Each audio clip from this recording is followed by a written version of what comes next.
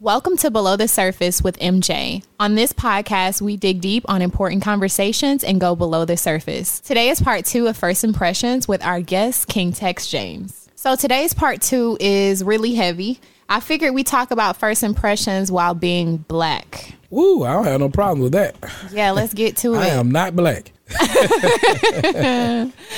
Okay, so today's segment is an important conversation that unfortunately we have to quite often have with our children at a young age, right? Mm-hmm. So think about when you were growing up, your parents gave you the talk, right? It wasn't like the birds and the bees talk, but it was the talk about being black in America. Mm-hmm. Yeah. So I think it's important that we talk about this because we talk about it with our children at a young age about just being conscious of your blackness and how your blackness can be a threat to somebody else. Yeah. Okay. Growing up in a household with just a female raised in the household, I think it was my mom's main duty in her mind to make sure that I understood that I was who I was and what kind of threat that posed to others. Right. So I think it's important for us to really, I do a lot of research, and one of the theories that constantly comes up in my research is this theory called unconscious bias. And basically unconscious bias is that we have our own assumptions about people based on the differences that they have from us, right? So for example, if I'm someone of a different race and you're black, my unconscious bias might be that all black men are thugs, right? And so that's an unconscious bias that people carry. So my question for you is, how was it growing up as a black man in your city? And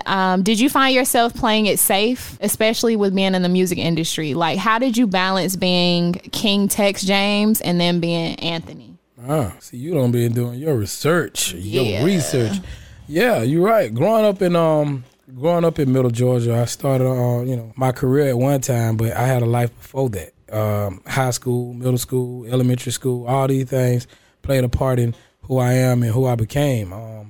To be honest, the first racial experience that I had upon me was a white man telling me that I was different, saying that I was in control of a lot more than I thought I was. His name was Mr. Evans. He was a teacher at W.T. Morgan. Basically, he told me that I was a leader, not a follower. Right. Which was a great thing. Most of the time when people talk about their first impressions from another race, it's negative. That was a positive experience for myself, which I went home and told my mom all about it, and she elaborated and said, yeah, that's what I've been trying to tell you all this time. I've always told you that you're a strong individual. So again, with like I said in the first segment, I believe in me is a big part of my life. It's my nonprofit, but it's also the way of life that I live by. And a lot of young black males have a problem believing in themselves. Their self-esteem is pitted low based on where they're from, their history, their ancestors, and everything. The more we learn about where we come from, the more the lower the self-esteem for some individuals. Not all, but some individuals. Right. So coming from where I came from, it wasn't easy to pull out what I needed to pull out to make me thrive in a grown life. But I mean, just like I did it, I feel like, most youth can do it. All they got to do is just believe in themselves. Right. Believe in you. Right. And I mean, but I think it's powerful what you said, because you said your first experience was a positive experience. And a lot of our youth don't have positive experiences like that, right?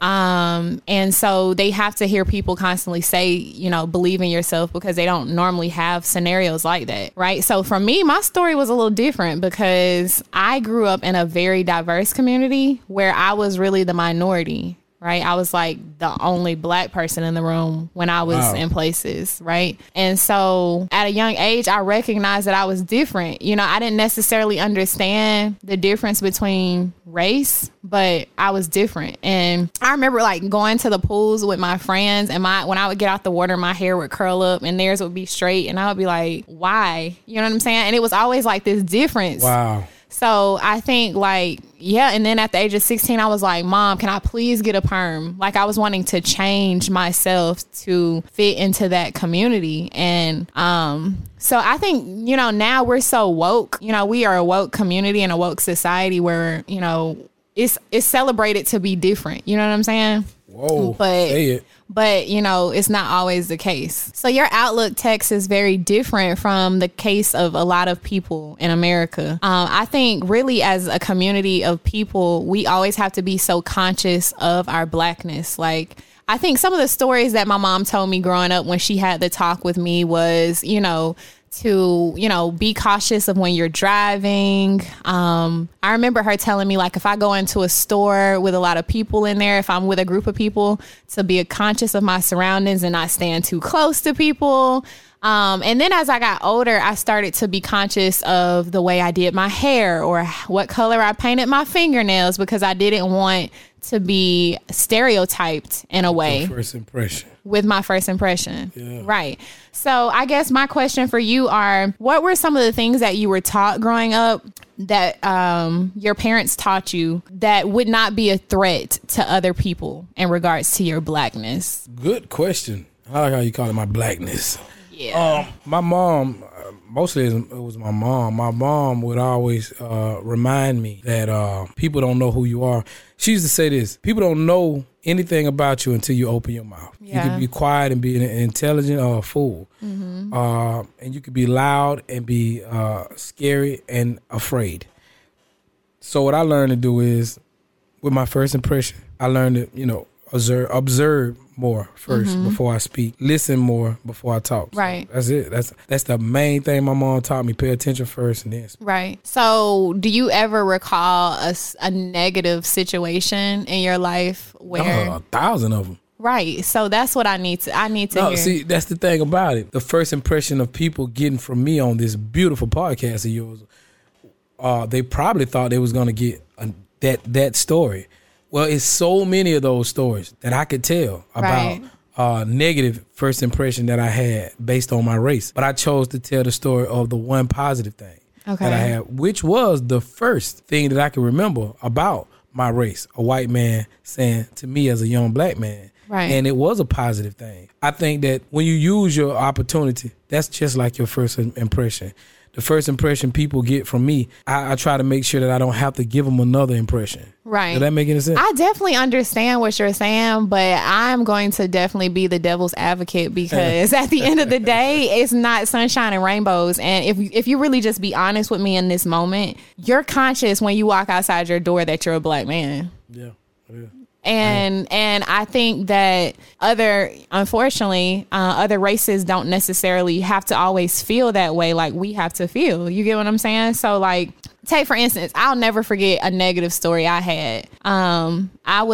Me and my friends went into a store when I was in college, and it was about like 6 of us. We went into a store, and back then I was really into Ed Hardy. So I had like a big old bucket purse, thought I was doing it. You know what I'm saying? I went into the store, and the lady immediately came at me and she was like, "You stole." And I was like, "Ma'am, like, what are you talking about? I didn't steal anything." You know what I'm saying? And to be honest, like, immediately I was like, okay, this can go one or two ways, but I knew it was going to be a negative experience for me. And so my friends, of course, they got riled up, but I just remember in that moment, like, the stories my mom would tell me, and she was like, don't stand too close to people when you're in the store. And I did that. I stood too close, and the lady accused me of stealing.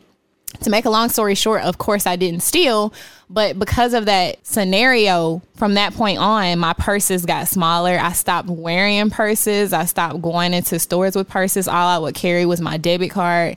And it was such a traumatic experience, because I'm like, immediately I knew that she had stereotyped me just based on who I was, the color of my skin. And so I think it's important for us to have conversations like this, because we got kids that are growing up in a society where our blackness is a threat. So knowing that, our first impressions are very important. I want to thank our special guest, King Tex James, and this has been another episode of Below the Surface with MJ.